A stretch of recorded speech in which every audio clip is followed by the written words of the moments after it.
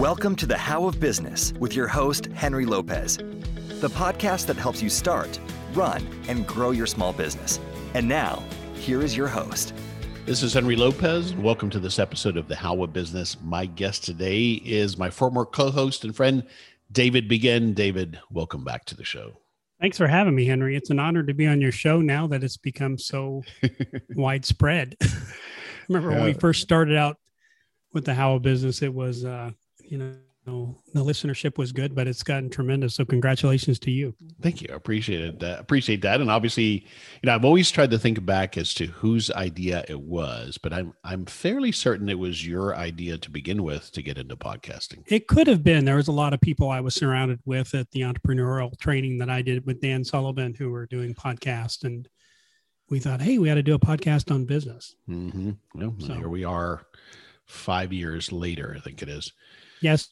So how many episodes for you? This will be 360 something. So we're in the 360 range. That's amazing. And, most podcasts don't last more than 10 episodes. Right. 10 or 20 episodes, and then they fade out, as they say. That's right. Yeah. So fortunate and so glad to have you. So in this episode is going to be free or wide ranging, but I'm going to highlight, and David's going to share with us some of the highlights and lessons from his very successful small business ownership journey.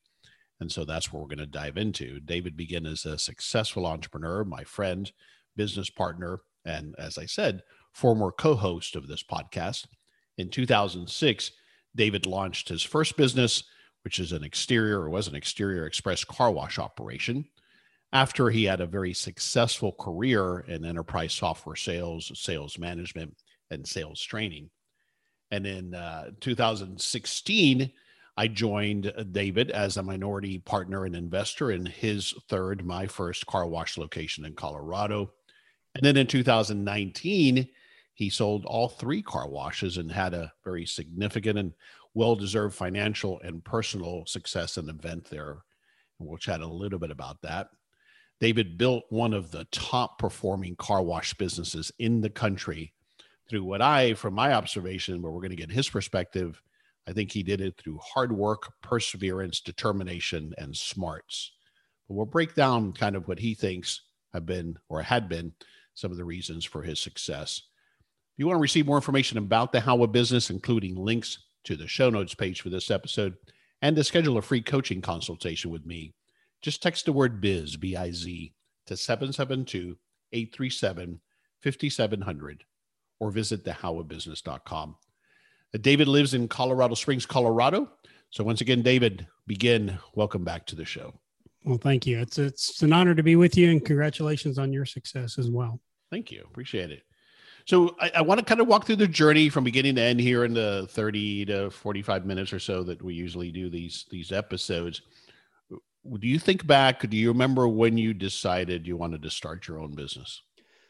Yeah, it was probably in the early 2000s. We had just moved to Colorado Springs, and I was thinking about being part of a smaller community. Back then, Colorado Springs wasn't as large as it is today. And I thought about having a small business for some reason. It might have been the romance of having a small business or being a small business owner, but we were on the other end of the spectrum with the companies that we work for, very large, prestigious international companies, and a lot of travel.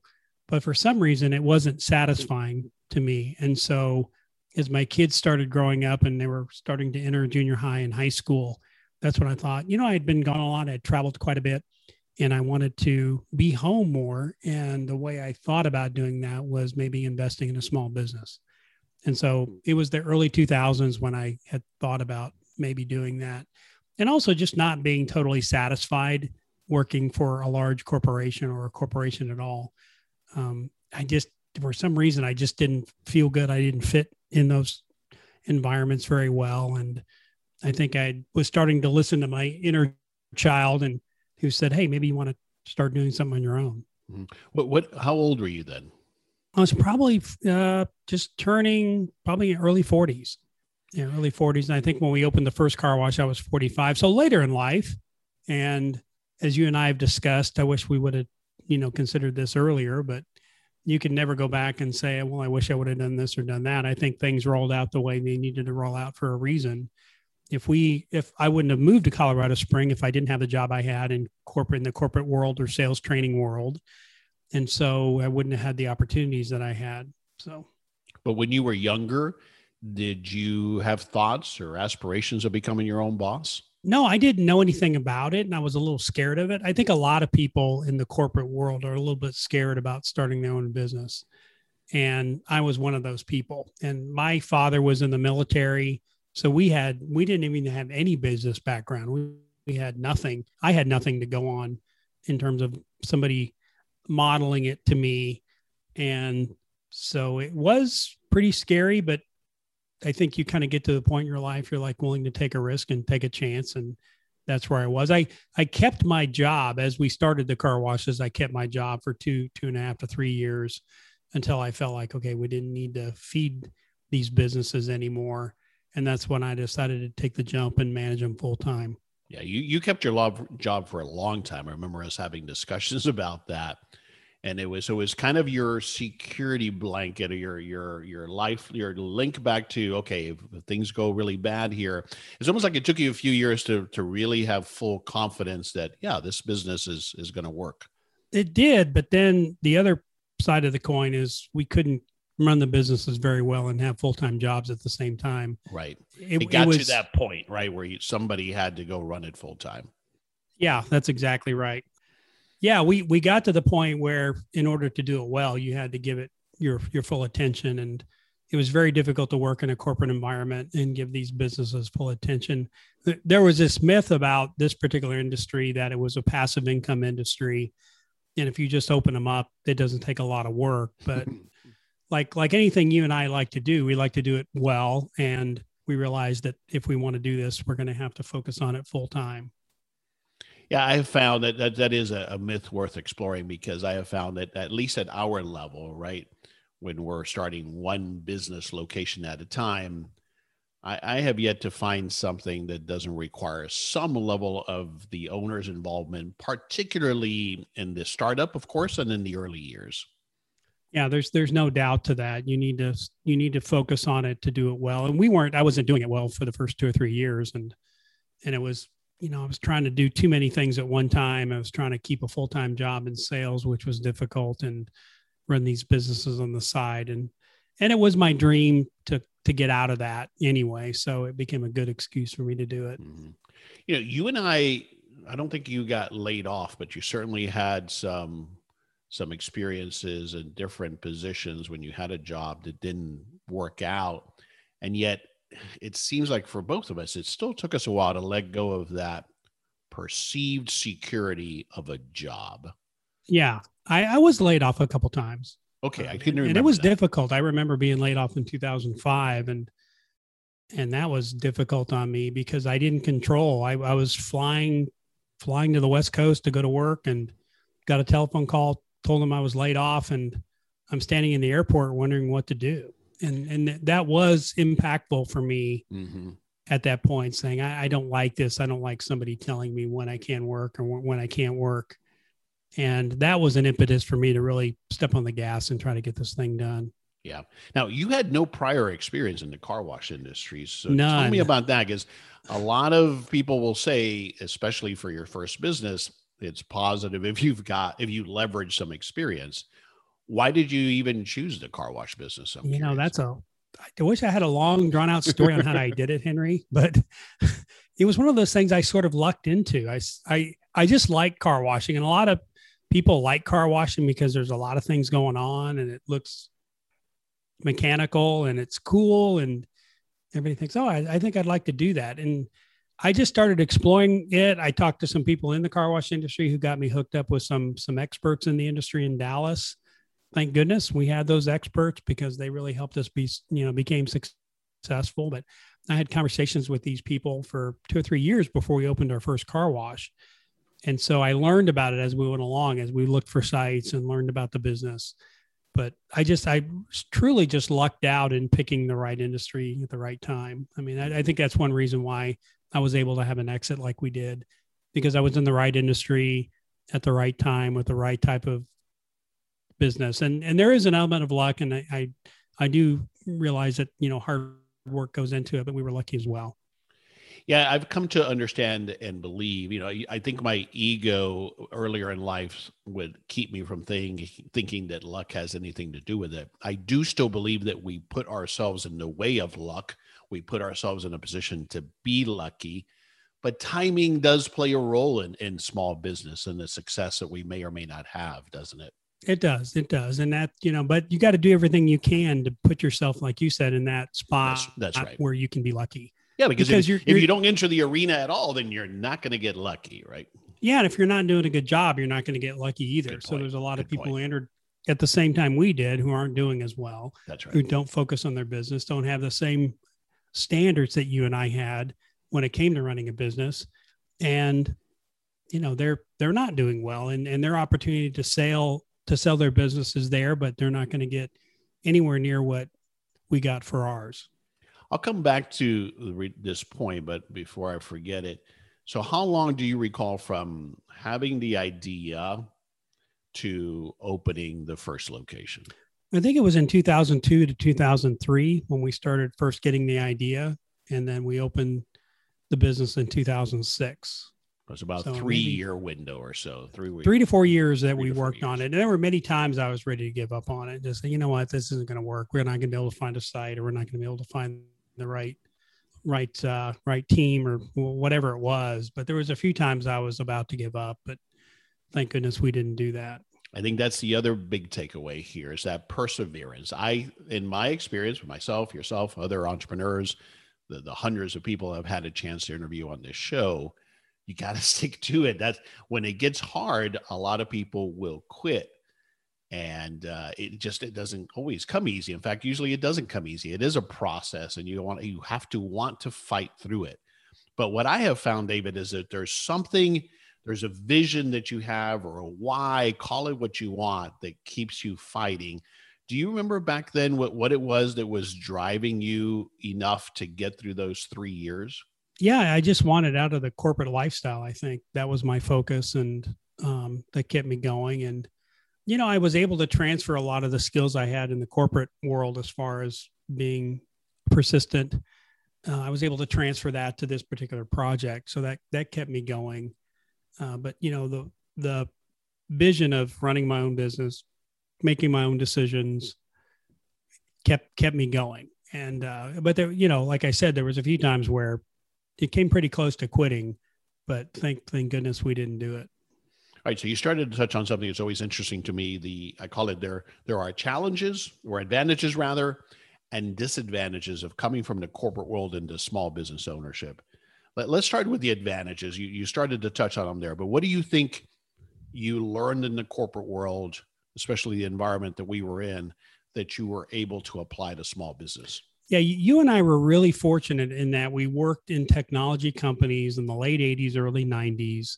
We worked with a lot of large corporations. We sold systems that helped them improve their practices from either a financial standpoint or logistics or manufacturing. We sold those type of systems to people. So we talked about best practices all the time. So we were familiar with best practices based on the systems that we sold, but we were also familiar with best practices based on the companies that we dealt with. We dealt with, some of the largest companies in the world, and learning what they do and how they do things gave us a body of knowledge that you don't get many places. So even if you worked for corporations, sometimes you only work for one or two corporations and you learn the way they did it. You and I were able to learn the way 50 to 100 companies do it, which was really fortunate for us because we sort of developed that culture of best practices and best in class and making sure that we did things very, very well. Yeah, no, I agree. I think that, and so we've always applied that approach to business of how larger corporations do it. We have to scale it down, obviously, but that professional approach to business has been something we've been able to bring from our corporate environment and corporate background. Yeah. Yeah. I used to sell purchasing, accounts payable, inventory, manufacturing systems, and the way that we did accounts payable was, people loved our accounts, always loved our books because we did them well. We had good chart of accounts. We had good processes in place. We made sure things, footed at the end of the year, make sure things balanced. And so they were very appreciative of our books, but you and I learned that because we worked in corporate environments. And we taught people accounts payable, and we learned that from other corporations and how they did things. So although we probably didn't do things the way they did it because they had a lot of processes and procedures and checklists and approvals, we did learn good ways of doing things. We learned the rigor of those systems. And I mean, we're going through selling one of our businesses now, and that's already been given to us as feedback, as how clean our books are, the systems that we have in place. And in the businesses that I've sold before, that also was highlighted, that approach it's not common in small business. That's true. That's true. If you just start off in small business, you've got to figure out a way to learn those things. And many people never learn those techniques. And on the flip side, were there some disadvantages? Were there some challenges, let's say, that you had to overcome coming from the corporate world to owning your first business? Yeah, you don't realize all the things you need to know. So you need to know a little bit of legal. You need to learn about human resources. You need to learn about accounting and finance. You need to learn about operations. And I think more importantly, you need to learn about employees and management. If you're going to hire employees, you've got to learn those things. And you assume that you know these things because you worked in a corporate environment. Like you and I was a manager. I think you were a manager as well. I assumed I knew how to manage people. But you and I were managing some pretty high-performing, self-motivated individuals.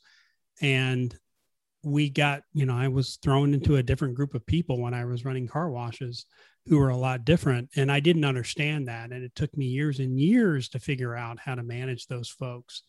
And I was just always frustrated with them because I was like, why can't they be like the people I used to work with? Right. And so, you throw yourself in a situation where you think you know things because you might have been exposed to them, but you really don't know. You really don't understand, and you haven't really learned, and you haven't trained yourself in those areas. Yeah, great points. I think both of those are great points, but the one about resources is one that always comes up because, again, as you alluded to, in the corporate world, we have resources, whether that's admin or HR to lean on or legal, like you said. We have these other departments, and we have those resources at our disposal one way or another. But when you become a small business owner, it's you. Maybe you have a partner, but it all relies on you. And then what I think is so critical there then, David, that often is hard for people is what I call being able to embrace decision-making. I think to be a successful business owner, you have to want to be the person that makes the ultimate decisions, right? Yeah. You got to feel comfortable making decisions. You got to learn how to make decisions and make them quickly and not hold on to those decisions. I think some people get stuck a lot of times when they're running a small business because they're not good at making choices. And I've seen that happen in the car wash industry where certain owners can't make decisions, can't make them quickly, and it really affects their business. It really affects their business. So you've got to be able to say, I'm willing to be the guy. I'm willing to make decisions. I'm willing to make a lot of decisions quickly, and I'm willing to fix those decisions if they don't work out properly. And I'm okay with that. Well said. That's such a big one. That's the way I've always explained it is I don't believe that I always make the right decision, but I have confidence that I can make decisions. And fortunately, most of my decisions I know are going to be good enough for the right decisions. I'll deal with my bad decisions, but there's nothing worse than the paralysis of not being able to make a decision to move forward. Yeah. And there are times, I've had times being a small business owner where I had difficulty making decisions. And it's just the overall process of making too many decisions for too long. You get that decision fatigue syndrome. And I found myself a couple of times where I couldn't make a decision to save my life. And I said, okay, I got to get my head on straight here. I got to get back into the mode of making decisions, and making quick decisions, quick, small decisions kind of got me out of it. But there's always that time where you just sort of get paralyzed making decisions. You're not sure if any decisions you're making are correct. Yeah. Thanks for sharing that. Because I've fallen into that if I've had a streak of bad decisions, and so I lose my confidence. Yeah. And then what we have to do as owners, and hopefully we get help, we lean on a mentor, we lean on a partner, and we have to get our confidence back because that this is part of being a business owner. Yeah. And I feel good being that person. So you know what? I'm the guy making the decisions here. And although I don't make them correctly all the time, I do feel good that I'm the person making those choices. The thing that I think you and I might have done a podcast on this in the past, but you talk about your employees and your team will rely on you to make decisions for them. And you've got to train those people to make decisions for themselves and then talk about their choices. And I think that was really important. Sometimes I would, in my management style, I was a little heavy-handed. And I got to the point where people were afraid to make decisions. They were asking me all the time, what should they do? And I finally got to the point to realize that what I've created here wasn't healthy. And so I would go back to them and tell them, well, what do you think we should do? And why do you think we should do it? And if I didn't get an answer, I said, well, think about it and then contact me when you've got a good answer. Yeah, such a great point. And you're right. And I'll have links to a couple of those episodes because we've talked about that topic specifically. And then we've done several episodes on how to delegate effectively so that you can empower your team to make decisions. It's so critical. Right. All right. Expanding upon that, as you look back now, you have been very good throughout your career. We both had to become what I call consciously competent. In other words, there are people who are good at what they do, but they don't necessarily know how to articulate why. We had to learn that in sales. Why were we good at certain things? How do we improve in other areas? When it comes to business, and you look back, this decision-making is a key one. What are some of the things that stand out to you that have been keys to your success in business? I think you've got to be somewhat humble. I think you can learn from other people. The guys in my industry that are really good at what they do, and they're consistently good at what they do. They're always learning. They're always getting together in mastermind groups, or they're going on tours and visiting other car washes in other parts of the country. They're learning from each other. It's amazing to me that I typically see the same 10 or 20 guys or gals that get together and are on the same bus tours, in the same workshops. They're always learning. So always trying to figure out, is there a better way we can do this? How does this person do it? What are the advantages and disadvantages of the way they do it? And being willing to change what they do based on what they're learning. So I think humility is probably one of the most important attributes of being a successful entrepreneur. And don't think you've got it figured out, because just as soon as you think you've got it figured out, then you're going to be in trouble. Yeah, so, I love that. Being humble, humility, always learning, curiosity. I have found that part of my success, yours, people that I've observed and admired, that's a key component. I think I struggled with this early on because I think my ego was like, well, I have to at least pretend like I know it all. And once I started to learn to let go of that and understand that we're always learning, you're continuously learning, that's what it's all about. I think what saved me is you and I are both curious people. We're always curious of how does that work? And how do they do that? And let me ask questions. And that's been a big part of our success, I think. Yeah, I would agree. And I love that aspect of running a business or being a business owner, is learning from other people. And thank goodness the car wash industry lends itself to that. It was very much a small business owner type of environment. So people were willing to share, willing to have you on site and show you their operations and talk about best practices. So that's one thing. The other thing I think, and I learned this much later in my career, was when I started focusing on making my team successful. So really focus on the employees and what can you do to bring out the best in your employees and the best in creating good teamwork. When I started focusing on that, I saw a big difference in our business. I saw more growth. I saw a lot more stability in the workforce. I saw employees be much happier. But that was a lesson that I learned late in my career, and I wish I'd have learned it earlier, was if you focus on what do your employees need to be successful and what can you do as a business owner to give them the resources to be successful, what can you do to eliminate the friction in the organization? That's what my job was as an owner. And once I figured that out, my job was to eliminate the friction and create a good environment for them to work.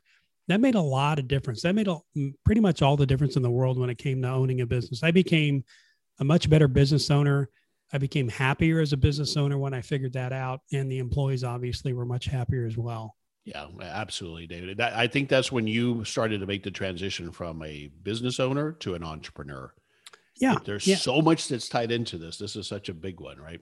Yeah. And it's such and I kicked myself for not learning that lesson earlier, because I'm sure I burned a lot of bridges and burned a lot of, relationships along the way as well. But if you can learn anything, is if you're going to have a team of people, your job is to make that team successful. So whatever that person needs to be successful.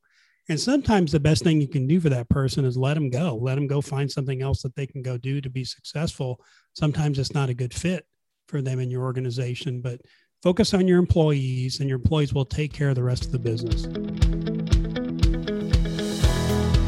This is Henry Lopez with a brief pause to this episode to let you know that one of our sponsors and one of my favorite podcasts, Stroke of Genius, is back for Season 4.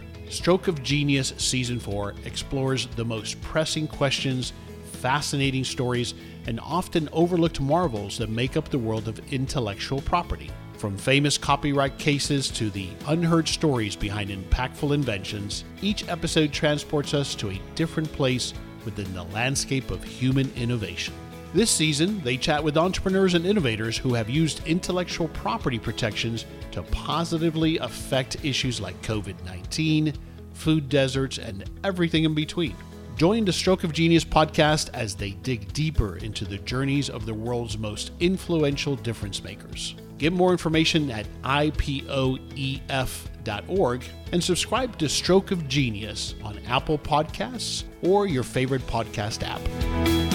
One thing you mentioned there, I've always had this philosophy, well, maybe not always, but I came to this philosophy that I believe that most employees, and I don't care at what level, from hourly wage employees up to highly talented and highly motivated professionals, that most people want to do the right thing. They want to do the right job, but we as owners don't let them, for all kinds of different reasons that you've articulated. We get in the way, or what I think happens for a lot of us, and understandably, because initially we have the responsibility, right? We're the one that has to be there 24/7 to get started. We have to make all those hard decisions, as we just talked about. It's because of us. We have to make it happen. But then at some point, we don't necessarily know when to step back and start developing our team, as you said, to make decisions and to empower them to do what they want to do, which is most people want to do the right thing. That's right. And I agree with that. And I heard a saying not too long ago, which I think made a lot of sense, is that your employees are either the hardest working, most caring, most diligent people you've ever met, or they're the laziest, no good, money grubbing people in the world. And both of those statements are true.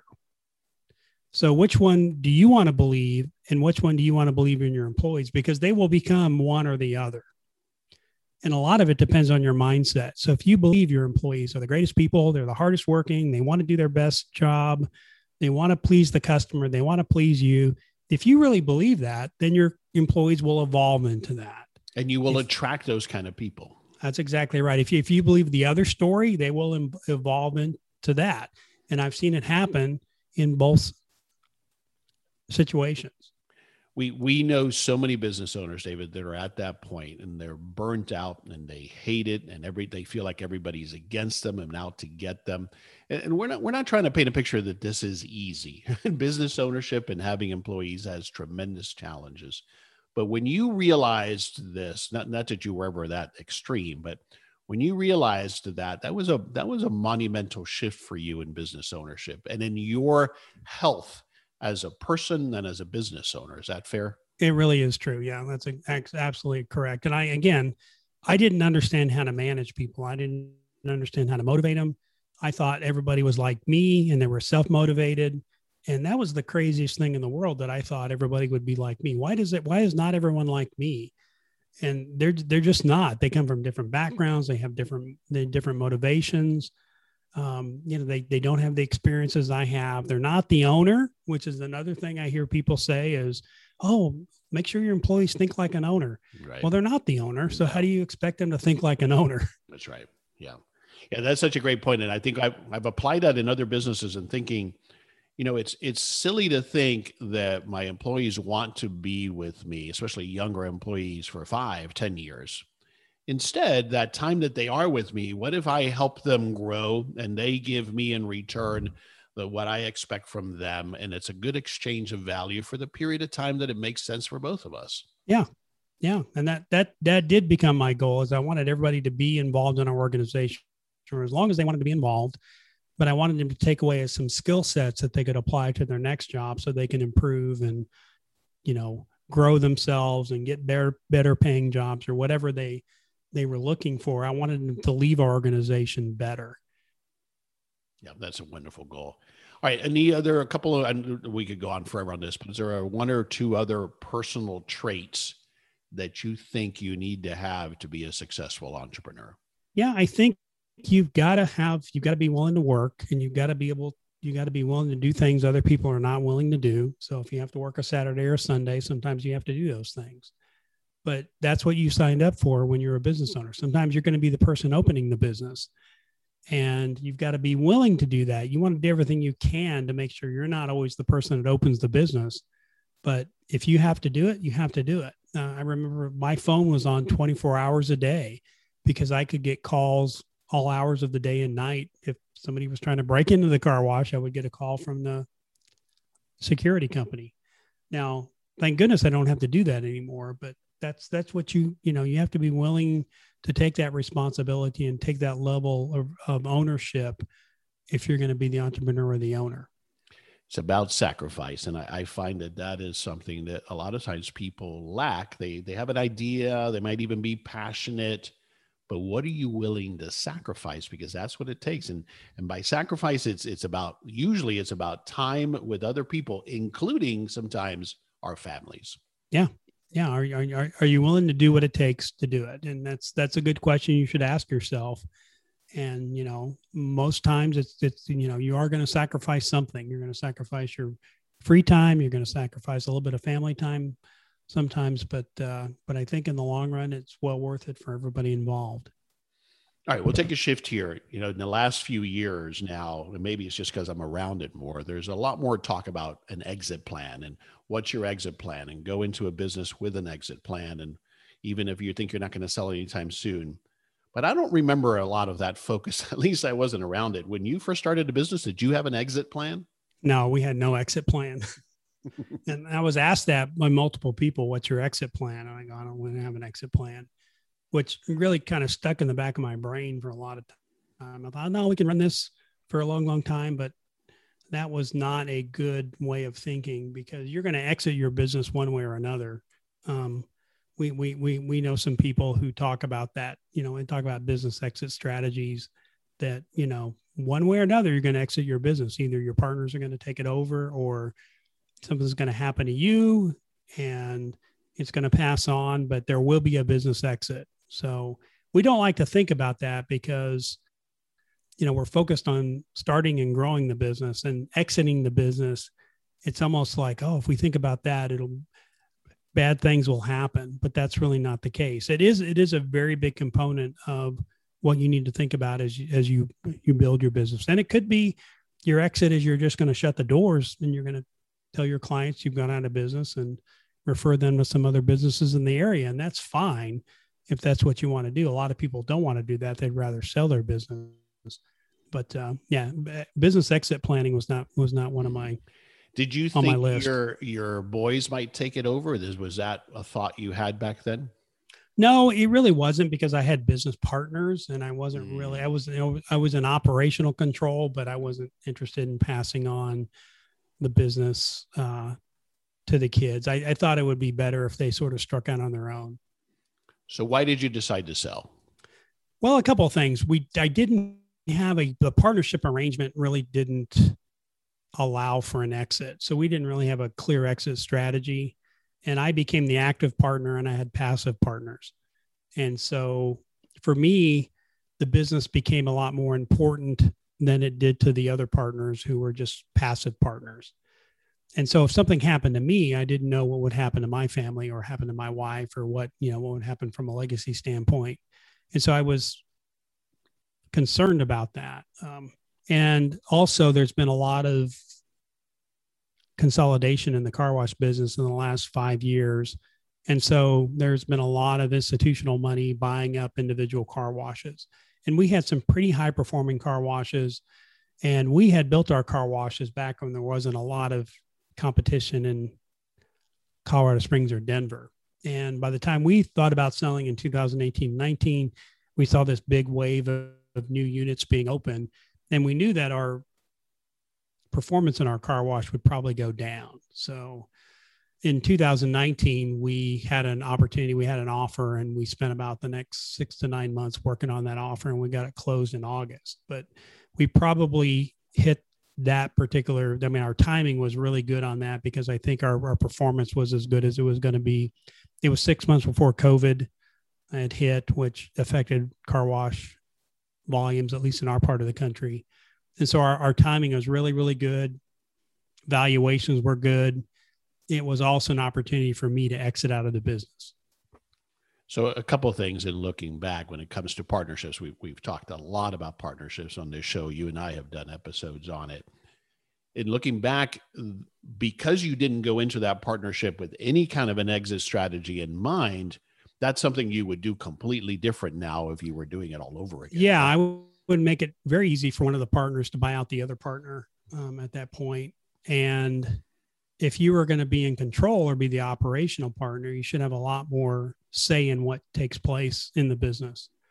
And so those are two things I would do differently. And if you're going to partner with somebody, partner with them because they have something you don't have. Either they've got an expertise, or they've got money, or they've got something that you can't get a hold of. That would be a reason to partner. So one of the things I know you struggled with, we both struggled with, everybody struggles with this, is this whole thing of, all right, I look at it, even though I'm not a gambler, I kind of look at it as, okay, do I take the chips off the table now because I'm being paid for the equivalent of money that I would have made over X number of years, right? Whatever that multiple is that you're being offered for your business. Or the other side of it is, do I keep this business that's generating money? It's a good, successful, established business. Do I do that because I could continue to make money beyond that horizon? I've always been of the school of thought that if I can clear that money off the table, what I eliminate is the ongoing risk or liability that I cannot completely foresee nor mitigate of continuing to operate the business.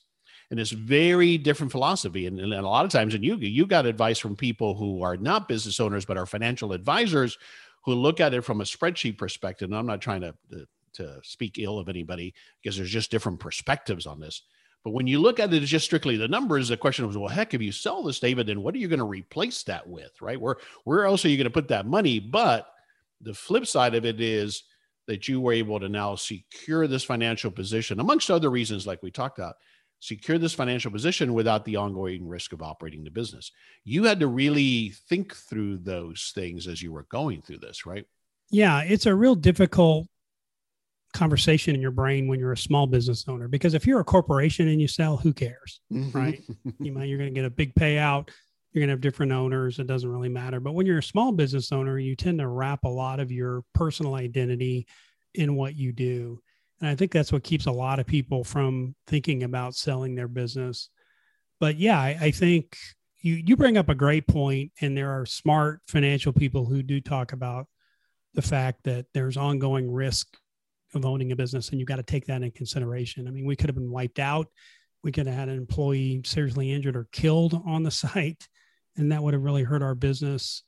We could have been overwhelmed by a large car wash chain who built 50 of them near our car washes. You never know. You never know what's going to happen. So you do have to take that into consideration. But unless there's really good personal reasons for you to hang on to a business, you need to think about what your price is for selling. I think every business needs to be for sale under the right circumstances and the right conditions. I do like the fact that some businesses are passed on to family members. I like that idea. I think it's a good idea, but there's a lot of minefields when you're doing that. And I've talked to a few business owners who are trying to pass businesses down to their kids. And there might be a certain kid that really wants to be involved in it and work hard. There's another kid that doesn't want any part of it, but that person that doesn't want any part of it thinks they're entitled to some of the business when it gets sold. Right. And so there's a lot of minefields that can be generated when you start passing businesses down. So I just think it's smart just having what I call a strike price. So if somebody's coming in and they're going to offer you this amount of money, and it's anywhere close to that, you need to think about taking it. I saw a sign in a plumbing store where they had these old plumbing parts and seconds and damaged equipment that they were selling kind of off in the corner. It said, and there was a sign that said, make an offer, but don't embarrass yourself.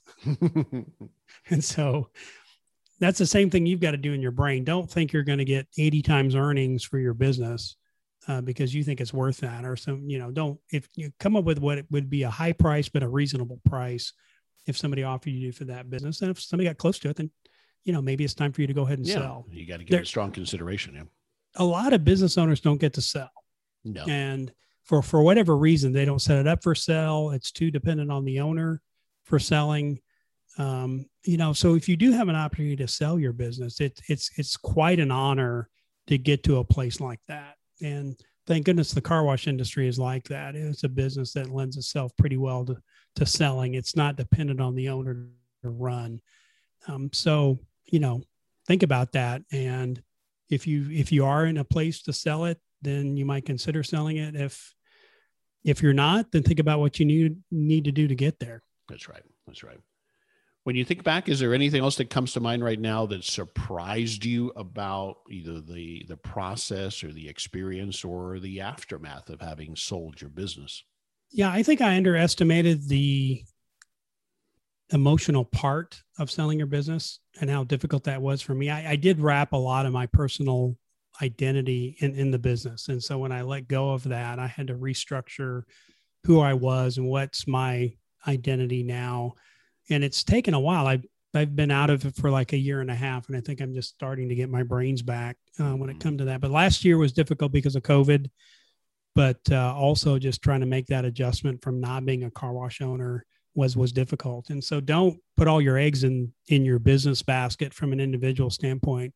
You're still a father, you're still a husband or a wife or a partner. You've got to think about other things that you are, because if that business gets taken away or you sell it, you don't lose your identity. And I think that's important for people to understand and realize.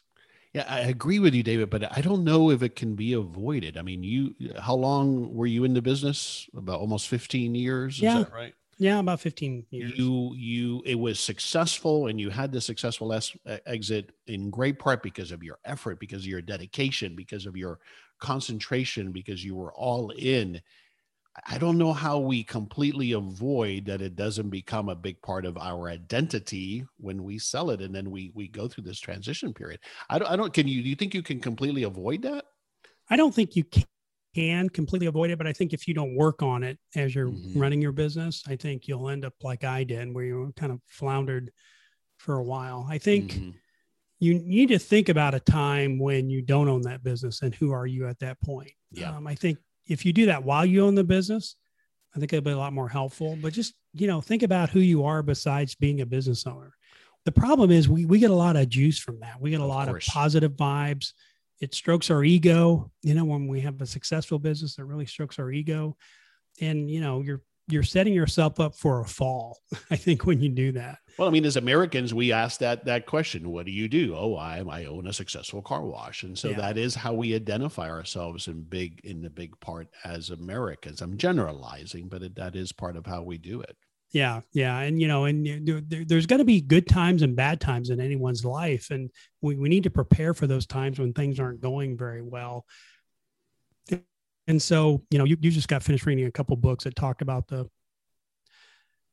different business leaders who started companies that weren't successful, or they were lying about what was going on in the business. And that's a great example of, what their ego was doing. So if you let your ego get out of control, then, you set yourself up for a fall. And I sort of did that. I mean, I admit that I probably did that because I got a lot of personal satisfaction by being a car wash owner, by being part of the car wash industry. I was the board chair of the International Car Wash Association. And so there was a lot of things that were going on with me. And hey, this is super. This is great. I'm getting to meet super people all over the world. Well, when it ended, it was like, okay, what do I do now? So you had a little bit of feeling like, am I relevant? Am I still relevant? And That's you are. Right. We'll talk about in a moment what you're doing next, but there is that feeling of, okay, well, who am I now? That's right. So don't, think about times that aren't going to be so good and who you are, because that's what's going to sustain you through the hard times. You know, we think about guys in 2008, remember when the stock market crashed and all that, you know, where people lost everything. You know, they were probably looking at themselves asking, who am I now? You know, if you think about those things beforehand, it certainly makes the landing a lot softer. All right. So as a successful business owner, I know you get asked often, I want to start a business. What are your tips for getting started? And it could be any industry, car wash, whatever. Are there a couple of things that come to mind that when somebody comes to you, and this is what I hear a lot, I'm sure you do, is well, I got a great idea. So what tips do you give people as to what actions, steps they should take first or next to get started? Yeah, you got to just set aside some time to do the work. So you got to say, okay, is this idea that I've got viable? Let me talk to a lot of people about it. If you want to have a retail location, start driving around looking at retail locations. Understand what it takes to lease a retail location. So go talk to a commercial real estate agent. So start putting in a little bit of time educating yourself on what it is you think you want to do. The other thing I would say, like you talk about, is can you keep, you know, your day job and do this as a side hustle for a while? I think that's a pretty good strategy. So you can learn about it in kind of a risk-free environment. And then just learn all you can. So, you know, just make sure that you're learning all you can about what it is you think you want to do, and don't let the frustration stop you. And I think that stops a lot of people. You know, a lot of people want to get in the car wash industry. And when you talk about the price of building a car wash, then that runs about 50% of them off. And then the other 50% that want to stick it out, probably 30 or 40% of them quit because it's hard. Yeah. Because when you start really looking for good sites, it's hard and they get snapped up, or, you know, for whatever reason, things don't work out. And I've, you know, worked with a number of different people who wanted to be potential car wash owners who just quit. So, you know, if it's something you're serious about, don't quit. You might change what you decide to do, but make sure you put a little bit of time in every day or a little bit of time every week in understanding and learning that process. Well said. All right. So what are you focused on now? Well, I'm starting a car wash consulting company, believe it or not. I have maybe 3 to 5 clients right now, but we're going to do some work with a car wash equipment manufacturer in providing operational consulting. So we're going to help new investors in the car wash industry make sure they're doing all the right things before, during, and after a car wash opening. So making sure they've got the right processes and the procedures in place and the right operational documents so that they can do the very best they can in competing in the car wash market. So we're excited about that and looking forward to working with new investors. It's the website is carwashos.com. And if you're in the car wash business, give us a call. It's exciting. One of the things that was advantageous to you, you've spoken about it before on this podcast, is that you went into an industry where there's a lot of help available. But now this program that you're working on takes it to another level, I think, because you're packaging all of the lessons that you learned and other operators, because, you know, you've had exposure to so many operators in your different capacities and experiences and knowing so many people. And so that, you know, you talked about what does it take to get started when somebody asks you, and the learning part of it is so critical. What we need to do as small business owners is to try to mitigate and try not to make those easy mistakes that others can guide us through. And I think you're still going to make plenty of mistakes. You're still going to have plenty of challenges. There's no magic formula here, but by taking this approach and leveraging the stuff you're putting together, it helps us avoid a lot of those common mistakes, right? Yeah, it really does. I mean, I think if you're going to open your own car wash or open any business, you're going to make about 5,000 mistakes. And so if you get a good partner to kind of help you through that process, you might eliminate 95% of those mistakes. And that's really what we're kind of focused on helping people do is, you know, we understand what it takes to run a good car wash. We've seen great car washes, you know, out there in the marketplace. We've ran our own great car washes in the marketplace. And so if you're going to make that investment, you want to make sure you're doing everything you can to optimize that investment. And that's what our focus is. Do you think you'll ever retire in the traditional sense of retiring? I don't know. I've been with you in Florida for about a week, and I'm seeing people run around in shorts and T-shirts, and I'm kind of liking it.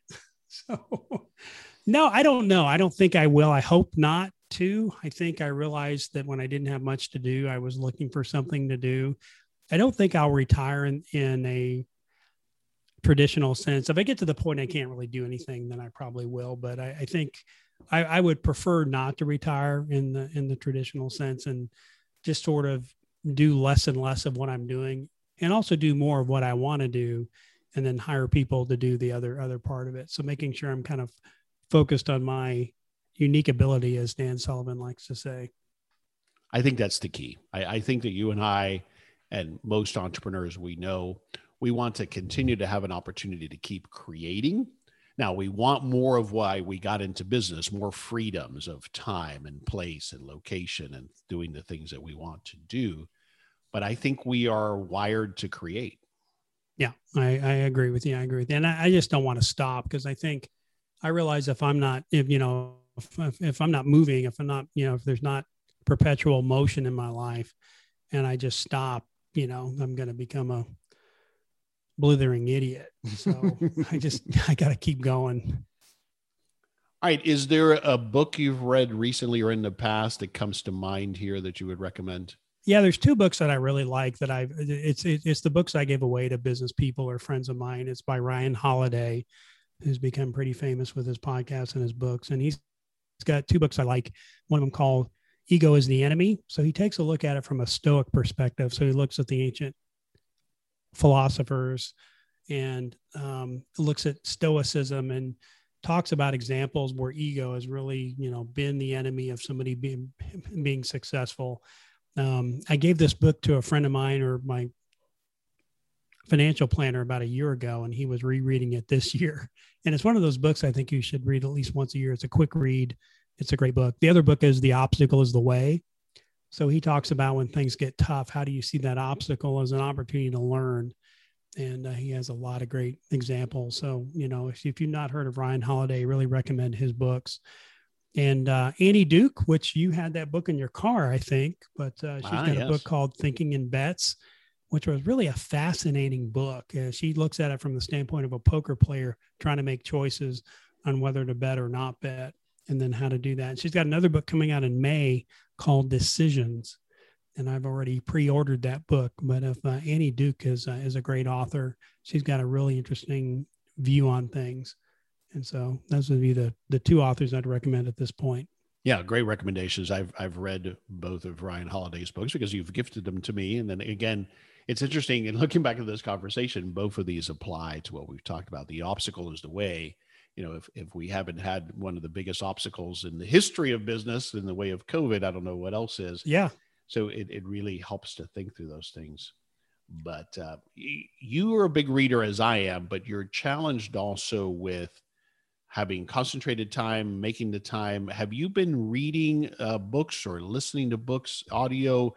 What has been your approach to consuming content? Yeah, I consume a lot of podcasts. So I like listening to podcasts. I've been listening to a lot of long form content on podcasts here recently, which I enjoy. And I have been listening to audiobooks. My attention span, something that car washing did to me because it's such a chaotic environment, is it crushed my attention span. So I'm having to learn to get my attention span back. I have trouble reading nowadays. I read for 5 minutes and I want to go on to something else, but I'm trying to improve my attention span because there's a lot of things I've got to get done in the next 3 to 6 months. That's going to require dedicated, focused time.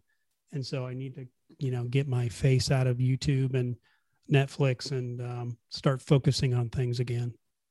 Yeah, I think it is a discipline that we have to be conscious of. Are we losing it as a muscle, right? We have to stay on top of it. Agreed. All right, we'll wrap it up. I usually, at the end of every show, I ask one thing that you want us to take away. And so I want you to think about that question in the context of this journey that you've had. And if you were counseling someone on here's my experience, what it takes to be successful in business, what's one thing you'd want us to take away from this conversation related to that? Yeah, it's going to be scary if you decide that you want to go into small business. And that's what Henry helps people with. I mean, if you want to, talk about plugging Henry and his coaching, he helps people kind of get over that hump from, being scared of coming from an environment that they're comfortable and they understand to an environment they don't know. You're going to be afraid, but go ahead and do it anyway. I think you're going to realize when you get on the other side and you're operating a small business, it wasn't that bad. And there's a lot of people out there doing it. And so they don't have a magic formula. They don't have a magic secret. Don't be afraid to do it. I mean, it's okay to be afraid, but don't let that fear stop you from doing it. Well said. It brings to mind Dan Sullivan, which you mentioned, and his thoughts and philosophy on people think that they have to have the confidence to go do something. But in fact, as we've talked about in this conversation, it's that commitment and the courage to try something we haven't done before and that we may very well fail at. That's what it takes. That's right. Confidence comes later. Yeah. Confidence comes after that, right? And if you need confidence, go look at what you did in the past and, look at the successes you had in the past and then use that to propel yourself forward. Yeah. And as small business owners, what we do is we're willing to bet on ourselves. We're saying, you know what? As I like to say, I'm tired of helping somebody else get wealthy. I'm going to help myself. And it's to your definition of wealthy, myself and my family. I'm going to work for that. And I'm betting on myself. And that's what it's about, I think. That's exactly right. Agreed. All right. Tell us again where to go online to learn more about your new venture. Yeah. If you want to learn more about what we're doing, go to Carwash OS. So it's the word carwash and OS is an operating system.com. And you can find out what we're doing out there. Wonderful. As always, David, a great conversation. And so thanks again for taking the time to be with me on the show today. Yeah. Well, thanks for having me. I appreciate it, Henry. This is Henry Lopez, and thanks for joining me on this episode of The How of Business. My guest again today was my former and really my co-host, David Begin. We release new episodes every Monday morning, and you can find us on Apple Podcasts, Google Podcasts, Spotify, and at our website, thehowofbusiness.com. Thanks for listening. Thank you for listening to The How of Business. For more information about our coaching programs, online courses, show notes pages, links, and other resources, please visit thehowofbusiness.com.